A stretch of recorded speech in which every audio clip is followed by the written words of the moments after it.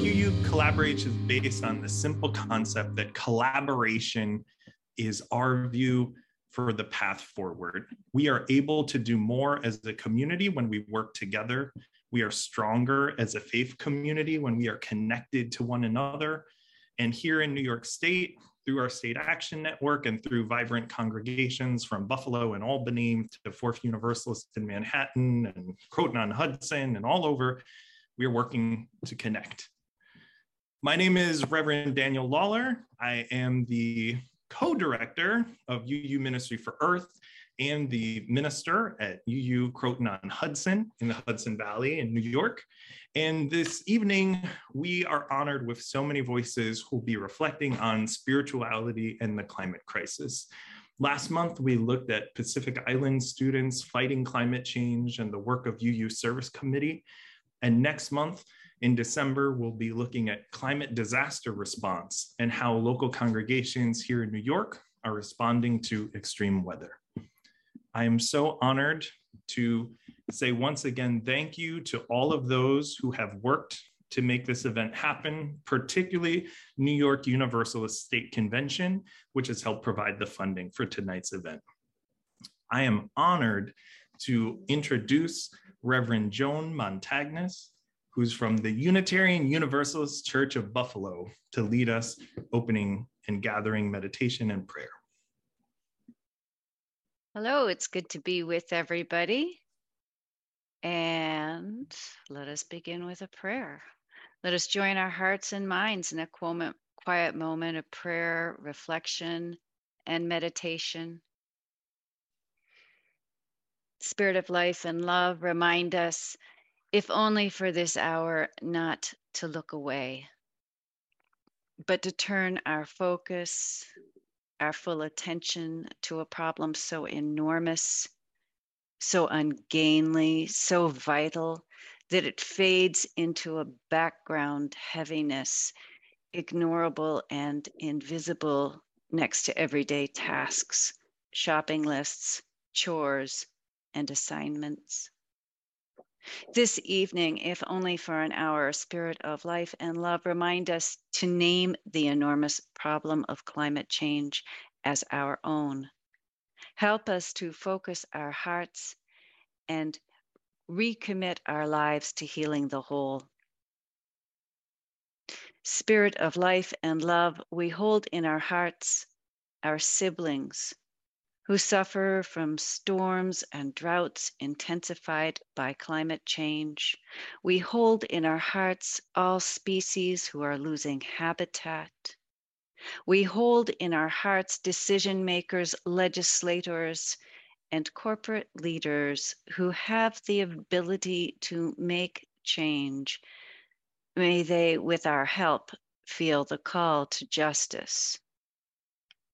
We pray for healing, that the web of life may be mended through courageous, creative action, through adaptation and mitigation. We pray that the love and wisdom we have might inspire our communities, so we may, with integrity, stop looking away, so we may find deeper compassion, so we may do our part to care for the great family of all things and the generations yet to come. Spirit of life and love, remind us to live and love such that life and love may continue on this good green planet Earth. So be it, blessed be, and may the gathering say, Amen. Amen.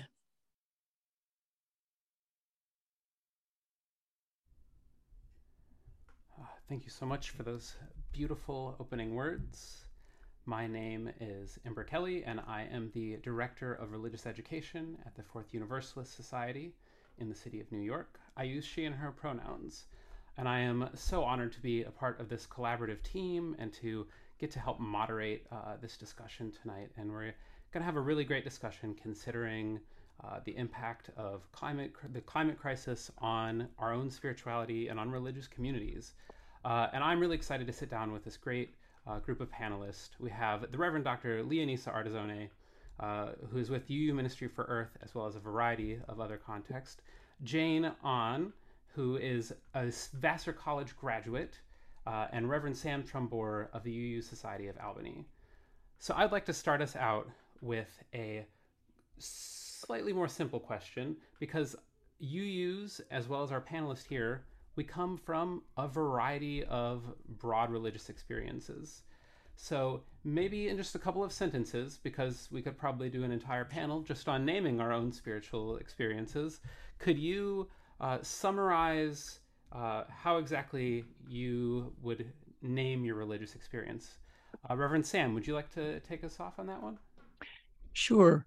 I used to call myself a Sufi Buddhist Christian Unitarian Universalist. I have lots of influences. I'm very eclectic, but my primary practice is mindfulness-based Buddhist meditation, which I've been doing for a very long time and find it to be one of the most compatible spiritual practices for Unitarian Universalism, and been happy to be bringing those two together in our movement. I'm also very involved with the UU Buddhist Fellowship. As someone who also has a complex name to how I would name myself, I can appreciate the that one. Reverend Leonisa, what about you? Rather similar to Reverend Sam there, but that's how we connected through our Buddhist practice as UU Buddhists. But I, like Sam too, I have a bunch of hyphens or slashes. I guess I consider myself sort of a ecologist scientist slash religious naturalist slash Buddhist Unitarian Universalist, with also deep connections to indigenous spirituality because of time I'd spent in other parts of the country and world, living and working in other communities. So yeah, I guess you could say all those years of being a seeker, all these various things stuck with me. And since I started off as a Catholic, that's in there as well. So I think that's safe to say. That one always finds a way to sneak in there. Jane, what about for you? So I actually don't have any hyphens at all, because I grew up in the Methodist Church. I have so many Methodist pastors in my family, so that's kind of the only religious tradition I have ever known. But it's hard for me to define my religious experience right now, because I think I'm at a point where I really want to explore and learn about other ways of being mindful, other ways of being spiritual. So I will go with no label for now. The infamous nuns. So even as someone with complicated labels myself, and as a millennial, I feel like I've had my own spirituality shaped by climate change, whether that was having courses about eco-spirituality in seminary, or being confronted with the reality of the grief of the climate crisis. I'd be curious, how would you say that you've seen your own personal spirituality, your religious journey, be impacted by the climate crisis? Reverend Leonisa? Sure, I'll, it's, I guess maybe it's deepened, right? So I mentioned earlier, right? So I was a scientist for many years and a science educator. So I've had a very earth-based way of being in the world, because I also did environmental education. And then I became a UU about 15 years ago at 4th U, and then went to seminary and all that stuff. And I noticed that with each kind of successive year or more, with, I guess, every passing day and more awareness of the gravity of the situation, I feel like my spirituality just gets stronger, right? It gets deeper, right? I can view these issues through a very much a scientific or activist or educator lens, but it's really when I tap into my spiritual calling, my spiritual practices, and my explorations of as being basically like an interfaith person, I do feel like the climate chaos and the suffering of the world just calls me into deeper connection with my spirituality, to ground me, to help me answer the questions that are like, why, you know, all those unanswerables. So yeah, and I guess that's it. Like, I feel like it's just it's the grounding force, and the force that keeps me from falling into like a pit of apathy, and instead saying, you got to get up and do it again, sister. So what reading is going to make that happen? You know, what spiritual teaching or practice is going to bring you forward again and again and again? That pit of apathy can be a real challenge. Reverend Sam, thoughts on how spirituality has been impacted by climate crisis? Well, I've been engaged with this for a long time because my sister, Dr. Susan Trumbore, is a fairly well-known scientist who works in the area of soils and the ability of soils to absorb carbon dioxide.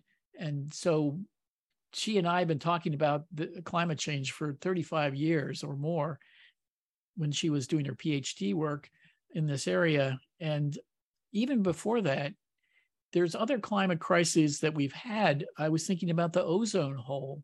I don't know, some of us are old enough to remember the ozone hole, and it's still out there, but that was a big crisis earlier too. And we were afraid that we were all going to die of skin cancer and be blind from the cataracts that affect without having the ultraviolet light being screened by ozone. So there's a way in which it has been impacting me for many, many years. And it's, I think, within the context of the practices that I've done, that it's there in the background. And as Leonisa was talking, Reverend Dr. Leonisa was talking, I was thinking about that this is, for me, partly a grief practice, because having watched the attempts at being able to address these changes, and then the failure in our ability to address those changes again and again and again, has felt like, how do we figure out a way to heal from this, and yet it doesn't get better. And so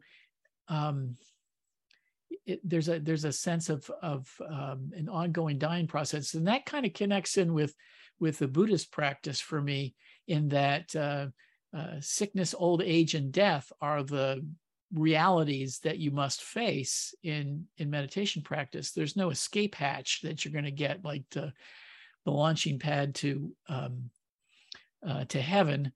So many evangelicals just see the planet as a place to use up on our way to blast off to heaven. And so I'm very engaged with how do we stay with the grief, because it is in the loss and the grief, in the suffering, that I think is the opportunity for spiritual transformation. And that's what I'm seeing and working to develop in myself. And my hope is not just in me, but in the world, is the ability for us to have a worldwide spiritual transformation, to see like a human evolution, to allow us to see that it would be better for us to put the earth first, even before ourselves. And how can we get to that quality of spirituality? What can get us there? Beautifully said. And I resonated, as you mentioned. I grew up evangelical, and I definitely remember any worries about climate change being dismissed as, oh, that's just the signs of the end of the world, and that's okay. So I definitely understood what you were getting at there, and I think it's beautiful to turn that feeling of hopelessness not towards some imagination of the end of the world, but towards what we can do about it. Jane, I'd be curious how spirituality for you has been impacted by the climate crisis. So I too resonated with a lot of what Reverend Chongbor said, like the whole grief process of the planet is dying, people aren't changing fast enough, we're not making these great revolutions that are going to really not just save the planet, but save humanity. And so, um, yeah, I really resonated, or that really resonated with me a lot too. And I think as my relationship with spirituality changed, so has my relationship with the planet. When I was younger and I first started learning about climate change and the environment, I really did not believe that it impacted humans. I truly was like, okay, humans are doers of evil. They're not really impacted by it, and that's why they continue to do it. And now that I'm older and a bit more educated about climate matters, I'm realizing that if we don't put people at the center of climate change in a way that doesn't deprioritize the value of ecology, the value of, the balance, right, of nature that exists, then like what is the point of also being spiritual, if that makes sense? Because for me, I'm coming to realize that spirituality is really also about people, like a love of people, a love of community, a love of like strangers I've never met before, right? Like these are all people who experience maybe different but quite fundamental lives as me, right? Like we're all breathing the same air, we all rely on the same sun. And so now, yeah, now I'm like, if I don't put people, right, at the core of what I want to do, at the core of my activism, at the core of my research, can I really be spiritual, right? So that's where I'm currently feeling right now in terms of spirituality and climate change. Like, again, not trying to make people the center, right? Not trying to focus all the attention on people, but understanding that if we don't first comprehend why we're treating the planet like this in the first place, then we will never come to a solution. I think I also grew up in a Korean household, and in Korea, Korea is like a very Christian, like a very established Christian country, and there's this prevalent belief that like if you are wealthy, if you are rich, that means God has blessed you, and so like more materialism, more consumption, more exploitation of the planet, and so that has it's really sad to see when like spirituality is then being kind of turned against people in that way. But yeah, I think people are important, people's stories and relationships with the planet matter. So, Jane, I'm actually going to get you for this next question first, because uh, we know each other through working on a course together at Fourth Universalist where we explored spirituality and religion as part of a multi-week course that Fourth Universalist offered. So I'm curious, both for you first, Jane, but then for the others, what are ways that you see faith communities, you see churches, see religious nonprofits being able to address climate change in like unique ways? I think faith communities need to step up and act as leaders of climate change because, at least right, in my personal view, and just from like what I've seen, if I sit here and I claim to be like a Methodist and I'm like, okay, like I am a Christian, I grew up in the Methodist church, like I believe in all of this, then how can I ignore the fact that the planet has been created with such precision, such balance, such detail, right? Like I don't know if I'm allowed to say this or not. I don't really know what but like other like what you religious practices look like or the relationship with the Bible looks like. But my dad's also a pastor, and he and I were talking about how there's actually two creation stories in Genesis. And the first creation story, I actually forget, but one creation story is very much like equality. Like humans are not like conquerors of the planet, but we are caretakers, we're caregivers of the planet. And then the other creation story is, okay, like the planet is yours, do whatever you want with it, like just strip like all its resources from it, right? And so I kind of struggle with that a lot, but I really love the one part in Genesis where God sees that Adam is lonely, and they're like, okay, we need to give Adam a partner. We need to give Adam some sort of companionship. And the first thing God does is bring all the animals to Adam. And I thought, oh, why did he bring, or like, why did like they bring all the animals to Adam? And the more I thought about that, the more I'm thinking, maybe it's because we need to have a relationship with the planet. And I think so many faith communities just don't have that relationship with the planet. I remember in actually Professor Artesoni's class, we read a bunch of readings from different faith communities who really took their faith and used it as motivations and catalysts for climate change. I think one of the like most impactful ones I saw was from a pro-abortion group that was talking about like clean water and clean air. And I thought, oh my goodness, a pro-abortion group is like advocating for clean water and clean air rights. Like, that's actually pretty cool and a little bit unexpected.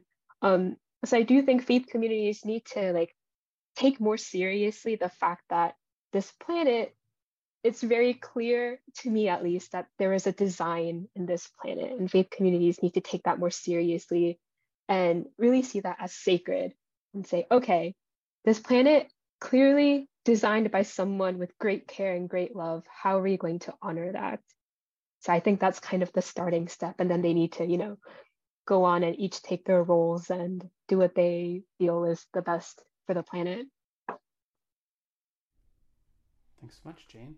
Reverend Leonisa, how about you? How do you see faith communities being able to address climate change in unique ways? Well, Jane did mention a little bit about the course that I teach, so I think about this a lot. But I'll start with this, you know, corny self-quoting. When I started to do, like, so my climate work was mostly as a science teacher. I started teaching 30 years ago, right? And that was really. But then when I shifted it with the more of a religious spiritual bent, I came up with this little quote that I use, and it says, science provides us with the evidence, our faith compels us to act. And I think about that all the time, that it's this two-handed, and I'm reminded too that, you know, there's lots of talk about, oh, technology can fix this thing, and we, you know, exact right, like we can do it because we'll just build this, or we'll, and I get all that, and I followed all that. And then I was like, no. What we're needing is a fundamental shift in how we view the world, to Jane's point, like how we have a relationship with the planet. And that's a spiritual transformation that has to occur. And so I feel very strongly akin to Jane, because we've read lots of articles. I should let everybody know I teach a course every spring at Vassar College called Science, Spirituality, and Peace, and we address climate change through the lens, and we look at various faith perspectives, scriptural and case studies, right? And what's wonderful is you just see how many groups are out there, right, who are interested in this. So and to use the language of so I'm a co-organizer of a Green Faith Circle called the Rivers and Mountains Green Faith Circle up here in the mid-northern Hudson Valley. And we did an action a few weeks ago, and the language was moral imperative, right? And religious folks like to claim moral authority, but what do we use that moral authority for? Is it for, you know, getting wealth because God has put his or her favor on you? Or is it the moral authority to say, we have a connection to this place and every living thing on it, and we have a commitment to the flourishing of all this life, and thus faith communities are those voices. And if you read research, like Pew does this wonderful research every few years, and people listen to their pastors, right? Oddly enough, maybe, I don't know if I did when I was a kid, but, you know, maybe. But if people listen to their pastors, then pastors have an important and probably incredibly impactful role to be talking about climate chaos, how it's impacting people around the world, and what we can do from the local to the communal to the global, economic, all those levels. So I can't, I guess, state enough how strongly I feel that religious communities need to be leaders in this, and whatever that looks like. Reverend Sam, thoughts on how faith communities can address the climate crisis? Well, just say, I don't know that, at least in Unitarian Universalist circles, I think people listen to their pastors, if they were willing to even use that term, to argue with them rather than to follow them. But anyway, the thing that I see in our congregation is we have a really strong Green Sanctuary Committee, and these folks are doing all kinds of stuff. They helped us get our solar panels on our congregation. We don't use any plasticware. We don't use paper plates. We wash everything. We have all different kind of programs inside of our congregation. And then being in Albany, we're also pretty frequently trying to work down at the Capitol doing stuff, trying to advocate for legislation, doing petitions, trying to be in contact. So that activist piece, I think, is really important. But for me, the spiritual development that happens is the community that happens on those in that kind of work, and that's the way that the spiritual kind of sneaks in among my mostly atheist climate change people, that they are the kind of community they experience together is very beautiful. There's a woman, unfortunately, who died very recently in her, I think she was 42, Megan Marone was her name. And I don't know if it got it down the news outside of Albany, but she chaired our committee for a little while before joining the Extinction Rebellion, which was a little more to her favor than what we could do. And I was so impressed with because she was missing for a while, and just the emotion and the feeling of connection we had for her, even though she left us, that there was just this strong sense of connection to her. And that for me, that was sort of a validation of the beautiful kind of community that happens. And it's the kind of community that I wish we could do better at building, not just within one congregation, but between congregations. This is my plug now for New York UU Justice, to be able to expand between of our congregations and then take the next step and then cross into other denominations besides Unitarian Universalist, Methodist, maybe, because they're often on the same page with us on social justice work. So that's the kind, because we know none of us can do this work by ourselves. It is the work that we do together, and that's when the Spirit, I think, moves in us most powerfully. I'll stop there. Thank you. So I am someone who has jumped from, I grew up non-denominational, had a Pentecostal school, joined a Calvinist church, joined a Catholic church, joined a Lutheran church, the United Church of Christ, before ending up in the UUA.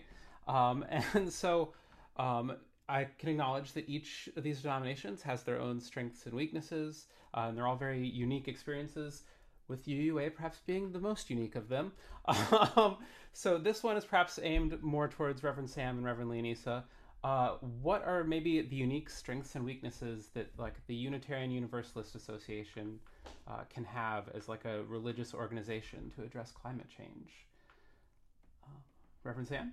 I'm more than happy to take that one. I think what we do really, really well is pluralism.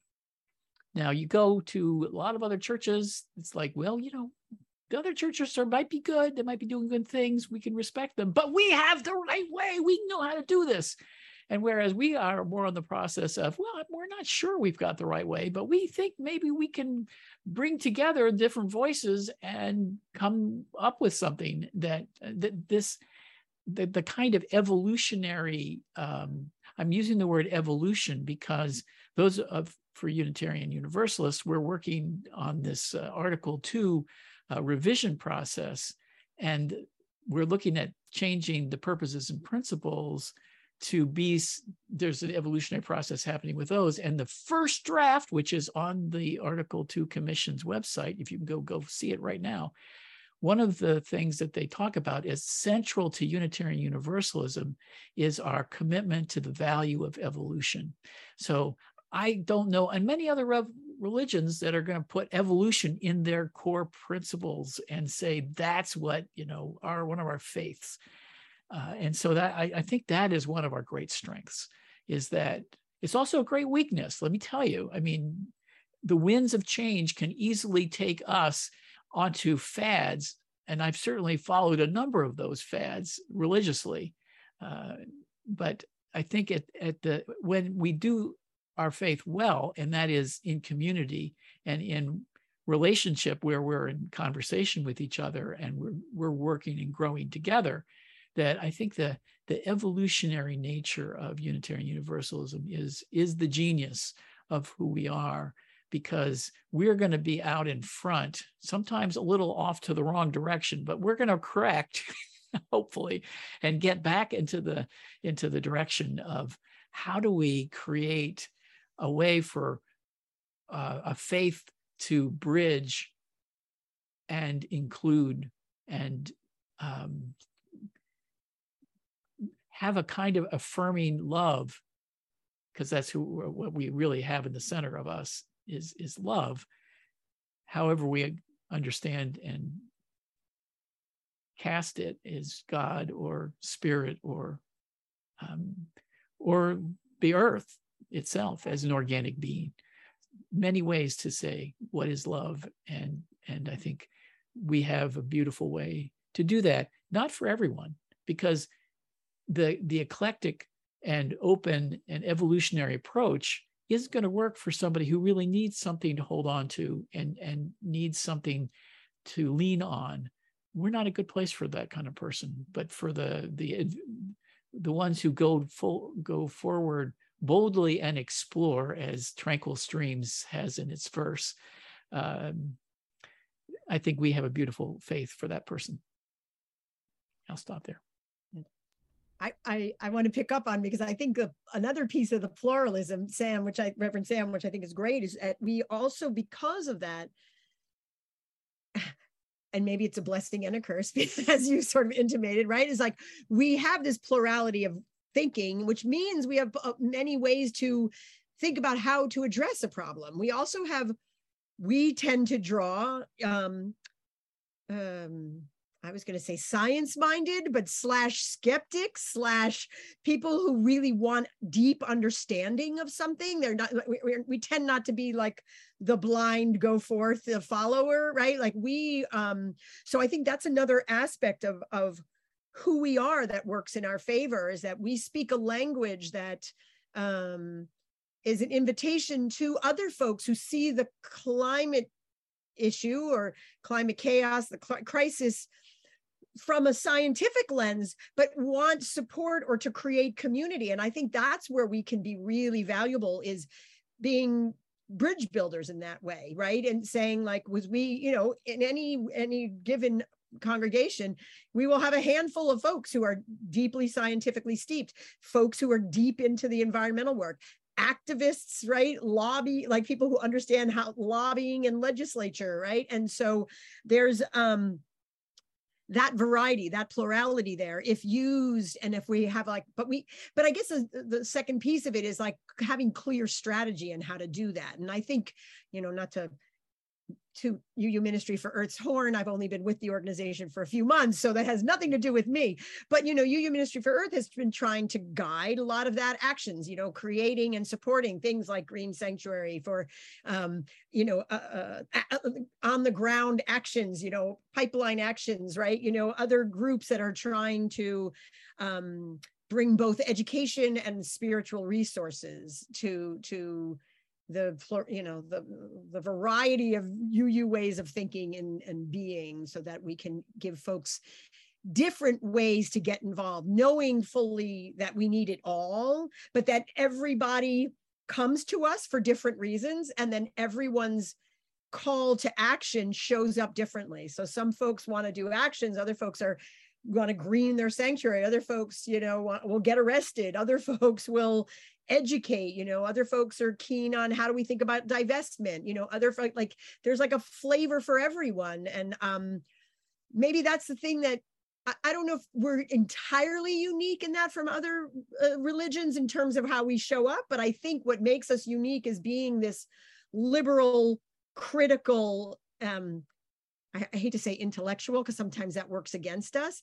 but I think there's a desire to understand how we got from A to B and how the pieces of the web connect, right? And how we can peel back like the layers to understand why things look the way they look, and then therefore how do we respond, if that makes sense, right? Mm-hmm.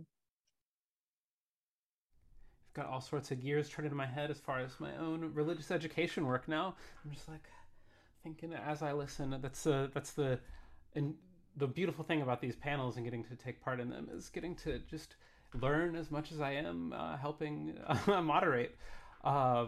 So I mentioned that, I took like an eco-spirituality course in seminary. I've had my own journey. I've helped lead events, kind of processing a little bit of the grief of the climate crisis.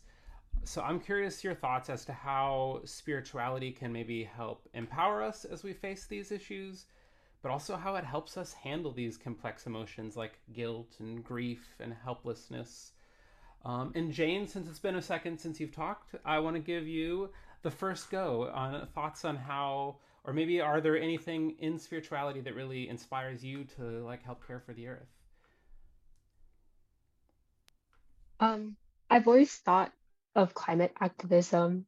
It's like one big apology to the planet.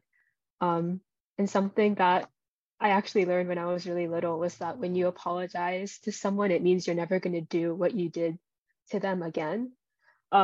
So in that sense, when we need to like we need to really like recognize the earth as this living, right, this living force, and say, we're so sorry, we're not going to do that again.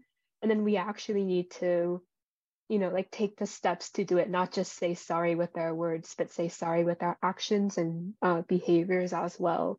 But I think in terms of spirituality, kind of helping me personally with grief and guilt, I really love the idea of just reconciliation and forgiveness, how it's never too late to be reconciled. It's never too late to forgive. Obviously, like that does take time, and we should honor the process, like the time process of that. But the idea that you can be so distant from something, but then through effort and through like true love and care, you can become close, right, to something you were so far from, I think is a really beautiful thing. And then so kind of with the grief part, kind of going back to what I said previously about how spirituality and climate change both need to have people in it. I think we make a mistake when we try to shoulder the grief of climate change alone, because it's not one person did not create it. Many people, many people kind of began to change the climate in very unhealthy, very dangerous ways. And that means many people are going to have to come together to address that. And I've had my fair share of grief in life, and I think I've learned that it's never a good thing to isolate myself from others.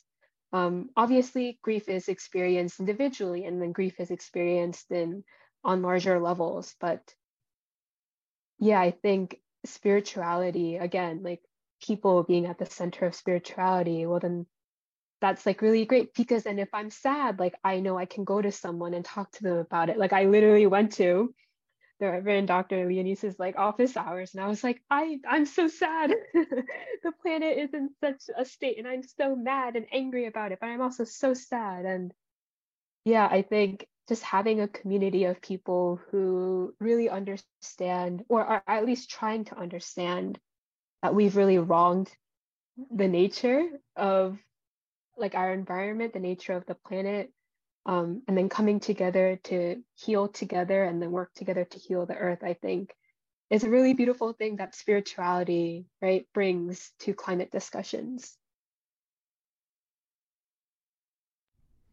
Thanks so much. Reverend Sam, thoughts on how spirituality can empower, but also help us handle these complex emotions?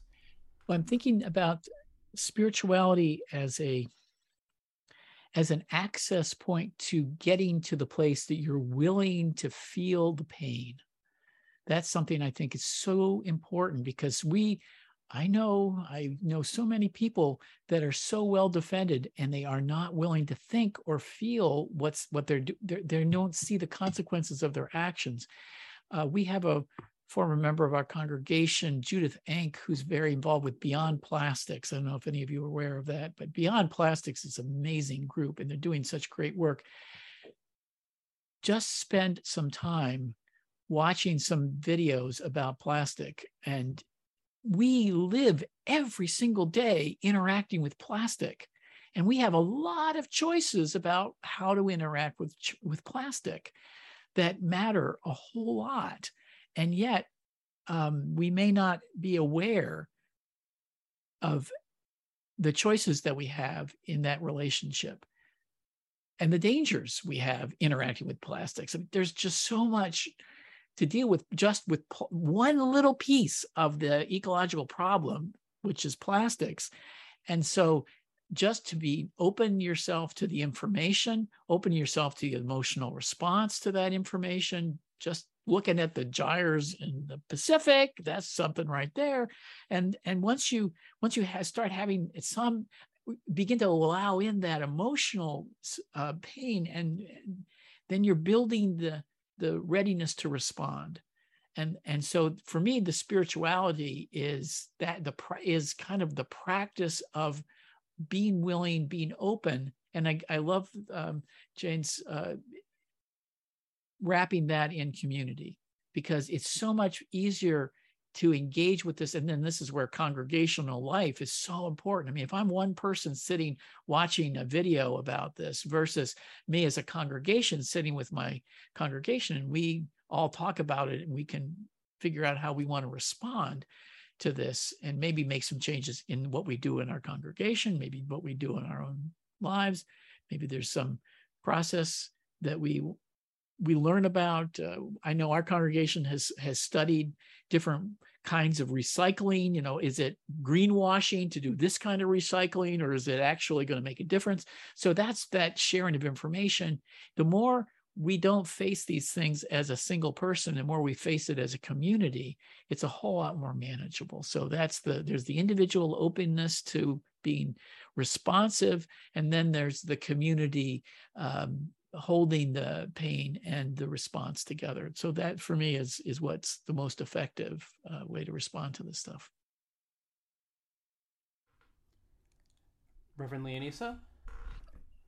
Oh my gosh, such wonderful things said already. I'm like, Jane, I can't even get over the climate action is a big apology to Earth. Like that's just, it's beautiful, and you're beautiful, and thank you for that, because I really feel like, but because part of the spiritual piece, to your point too, Sam, is just being open, and then to Jane's point, like acknowledging the harm, but not turning it into like a self-martyrdom, or there's nothing I could do, right? Or like or derailing yourself, right? Because then that's where the track goes to apathy, right? Or the grief becomes so overwhelming, and then that's, that leads you nowhere. You can't get off the couch, or whatever. So I think the spiritual piece, though, and I think I sort of alluded to this earlier, but I think a lot about it is like it's what grounds us, it's what feeds us, it's what reminds us that we're not alone, to the community point, or even to the grand divinity point. And I think there's a spiritual piece too, that when we become more open to this awareness and this reconciliation, and even maybe the gratitude piece that's in there, the acknowledgement, the willingness to understand.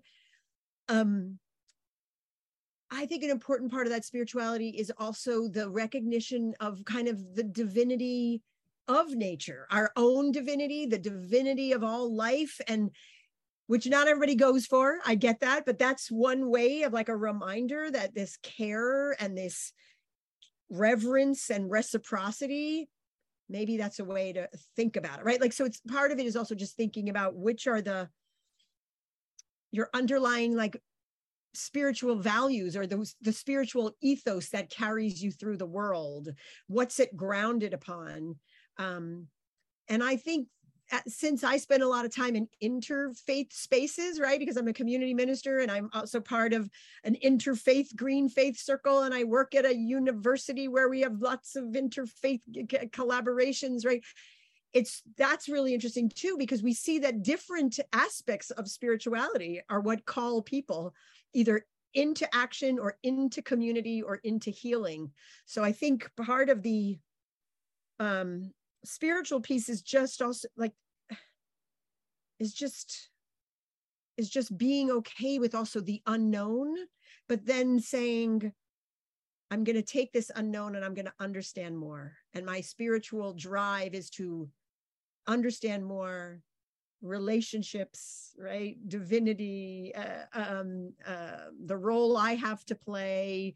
And I would say too, that like, we can't skirt around the grief too, right? Like but that's a spiritual practice, like honoring the feelings, living into the sadness, the grief, the despair, the, oh my God, I don't know what to do. I feel useless, feeling it, living into it. And then, picking yourself up again when you're ready to say, well, I did that part. Now what, right? Now what? And who do I turn to help remind me that this is the work, right? This is the work, right? For, that, yeah. Thank you all. Those were beautiful. I'd probably be going back and watching that again to think about all of those different prompts. So we may only be into our second of these 4 panels, but we have already established a tradition. And our tradition is that as we round out our discussion time, that we want to give the panelists an opportunity to ask each other a question. So whether that is to a specific one of your other panelists or to everybody in general.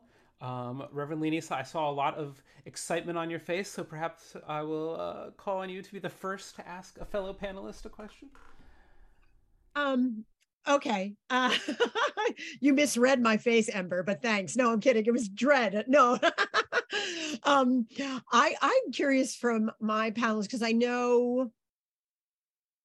I have thoughts about this for myself because I know there's things I do. I guess I would like to ask the panelists if there's a particular spiritual practice or practices that you do daily, weekly, or when you're in a slump or when you're looking into the hole and you're like, I don't want to go into the hole. What's the spiritual practice that's going to support me or guide me? I'd be curious to know what, if there is a spiritual practice you'd want to share with the rest of the group that helps you feel grounded, guided, empowered, or inspired. Yeah.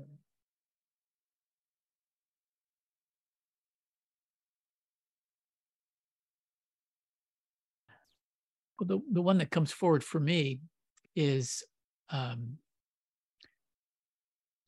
think of it as a spiritual practice, but it's not a formal spiritual practice in that there's a particular ritual or technique that you do with it. It's more of a commitment that when I'm in a situation of confrontation or trouble, I want to move towards it rather than away from it. And that for me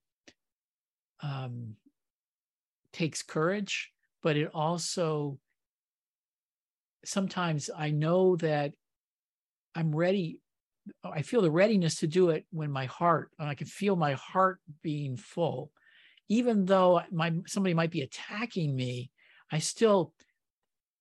there's a way that I've connected with their humanity, and then I can move toward that person. And we live right now politically in such a divided time, and sadly, I don't have enough practice doing this.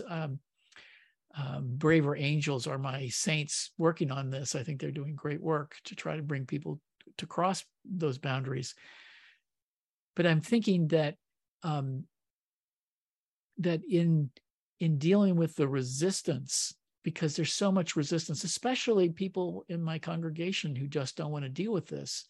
The more that I can hold them in my heart and move towards them in some way and engage with their resistance, and hear them, particularly hear deeply what's going on with them and where their fears, where their anxieties, and where maybe their hopelessness is and their unwillingness to face that.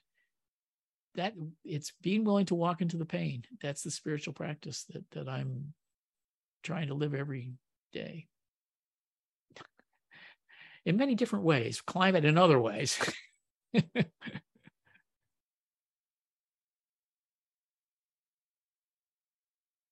I think for me, at this current point in time, I feel like there's not much I can do individually. So when I feel in a slump or I feel like I can't do anything, then I literally just go outside on a walk. I don't listen to music on my headphones, and I love my headphones so much.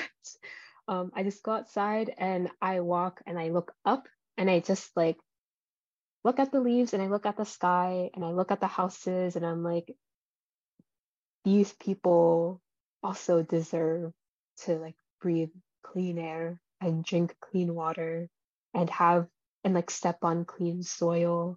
Like, it's okay that I feel sad right now, but let's not let that bog you down, because obviously if I don't do it, someone else is like, there are so many people who care for the planet, like, but still, like, I would want to be a part of that. Like, I think I would rather, this sounds kind of morbid, but I think I would rather go down fighting than go down sitting. And so I just try to, it's really not a big profound thing. I literally just go on a walk and I look at the sky as I walk, but it really reminds me like I'm doing this for a pretty good reason. And like that is enough to keep me motivated and going, knowing that I'm not alone in feeling that way, but it's all right because I'll get through it and it'll come again, but it's okay. I'll get through it again. Yeah. Well, Jane, if you're gonna go down fighting, then I'm gonna surprise you by having you be the next one to ask a question of your fellow panelists. So this might be a bit of a big question, but we're kind of living in an age where things are going very digital, right? We have the metaverse now. We have NFTs. Money is no longer like real currency. Like currency isn't physical anymore, right? People pay with their cards, right? Or their phones. I think you can even pay with like your palm, right? They take your palm print or like your fingerprint at certain stores. I've seen it. It's ridiculous. So I guess, how do you, when you see like everything going so digital, going so immaterial, how do you then remind others and yourself that the physical, right? Like that's what's really important. Like we can't let go, right, of the concrete things of the world without going into materialism. Does my question make sense? Right? Like how do we battle, right? People saying, oh, we can just artificially create soil in the future, right? Like how do we address that? It's a big question, I know. That's a great question. No, how much time do we have? No. So like, no, but a shortish or answer or way to think about it is, I mean, I think you bring up an excellent point. Like the more things feel automated, then it's really easy to be removed, right? We remove the interaction between humans, and then humans and the lived world and the living world and other living things. But I think you hit it to some extent because so much of it is grounded in what we call progress, which I would say is really maybe capitalism. And I would say maybe as a Buddhist, I feel like I like to point out to people that a lot of that is illusory, right? It's an illusion.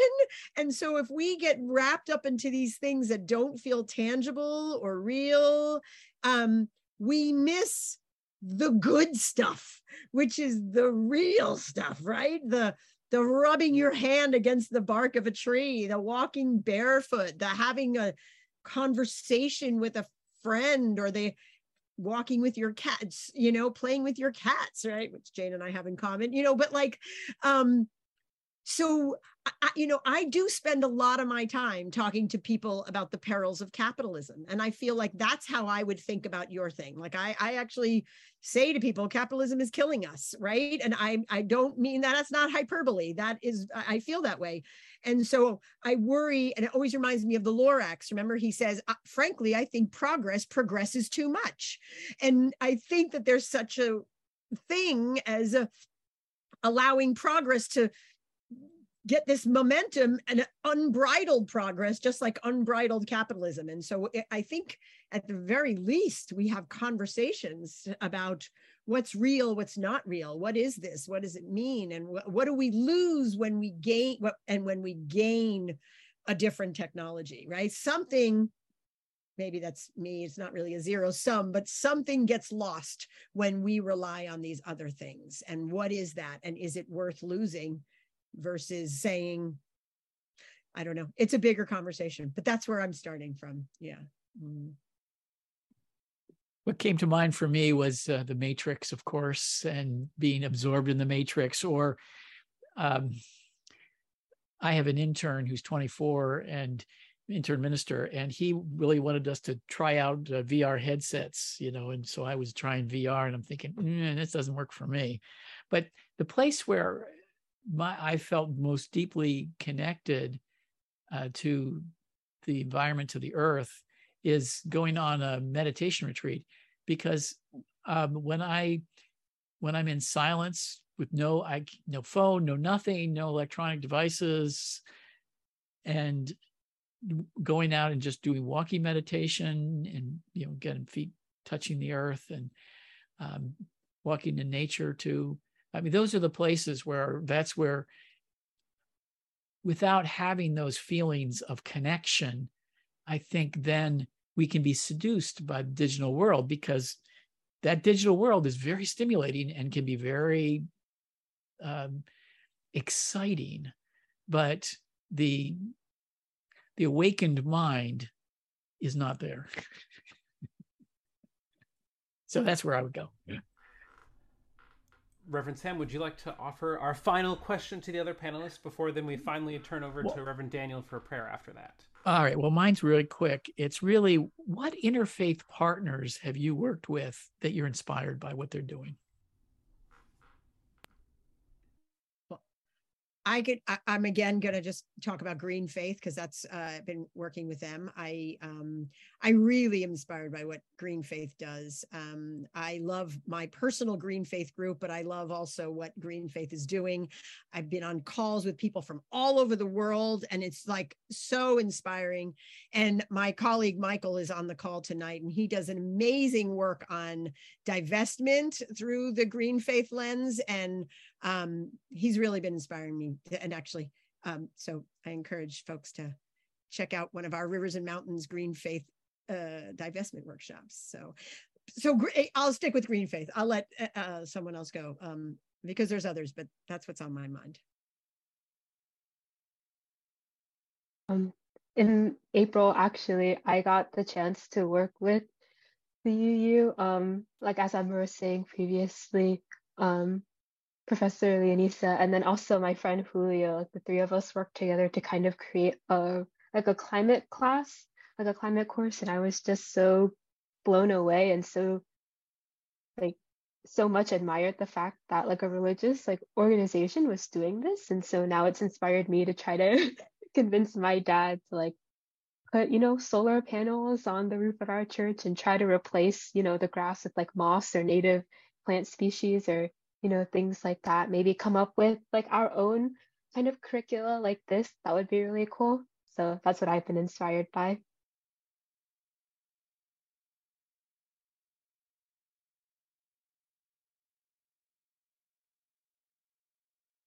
Thank you. I want to say thank you to all of you. I mean, this really just was a gift for me and for our community, just to hear the exchange. And again, like one of the things that came across was being honest, acknowledging harm, being open, but also just so many of you, Jane and Reverend Sam and Leonisa, but that healing together, and that we're not alone, and that we can't turn our concerns, or that we don't have to turn our concerns and fears and aches inward, but that we can reach out and accompany one another in this moment. And that our whole faith is about accompanying in joys and sorrows, so that we are not alone in this, and that whoever is on this call now and the communities you're connected with, whenever you're watching this, this is a reminder that you're not alone. You're not the only one thinking about this, and that there are communities of care out there and waiting to be found and to grow with you. I'm going to offer a closing blessing, and then after that, Ember and I will share some announcements for some upcoming events and an action that we can do and that you can share. Spirit of life and love, bigger than the universe, smaller than a grain of sand, be with us in the days and months ahead. The next 2 weeks are going to be difficult. We don't know what is going to happen with the climate negotiations, the UN Climate Summit. We don't know what's going to happen in so many elections around the world, where so many different voices are vying for power. Whatever happens over this time, inspire us to be voices of compassion and connection and justice. And may we remember that equity is how we connect with one another and reimagine our congregations, our relationships, and our relationship with Earth. May it be so, and may we be brave. May it be so. Thank you all for being with us tonight. If you need to sign off, you may do so, but if you'd like to stick around, Ember and I have a few announcements that we'd like to share. First and most excitedly, if you are, not most excited, but first is if you are part of a New York UU congregation and you are interested in collaborating on climate education here in the state of New York, please email either Ember at re@4u.org or me at Daniel Lawler at uumfe.org. This is a growing working group made up of congregations and the New York State Action Network, and we want to do what we can to keep climate crisis education alive and growing and connecting here in New York State.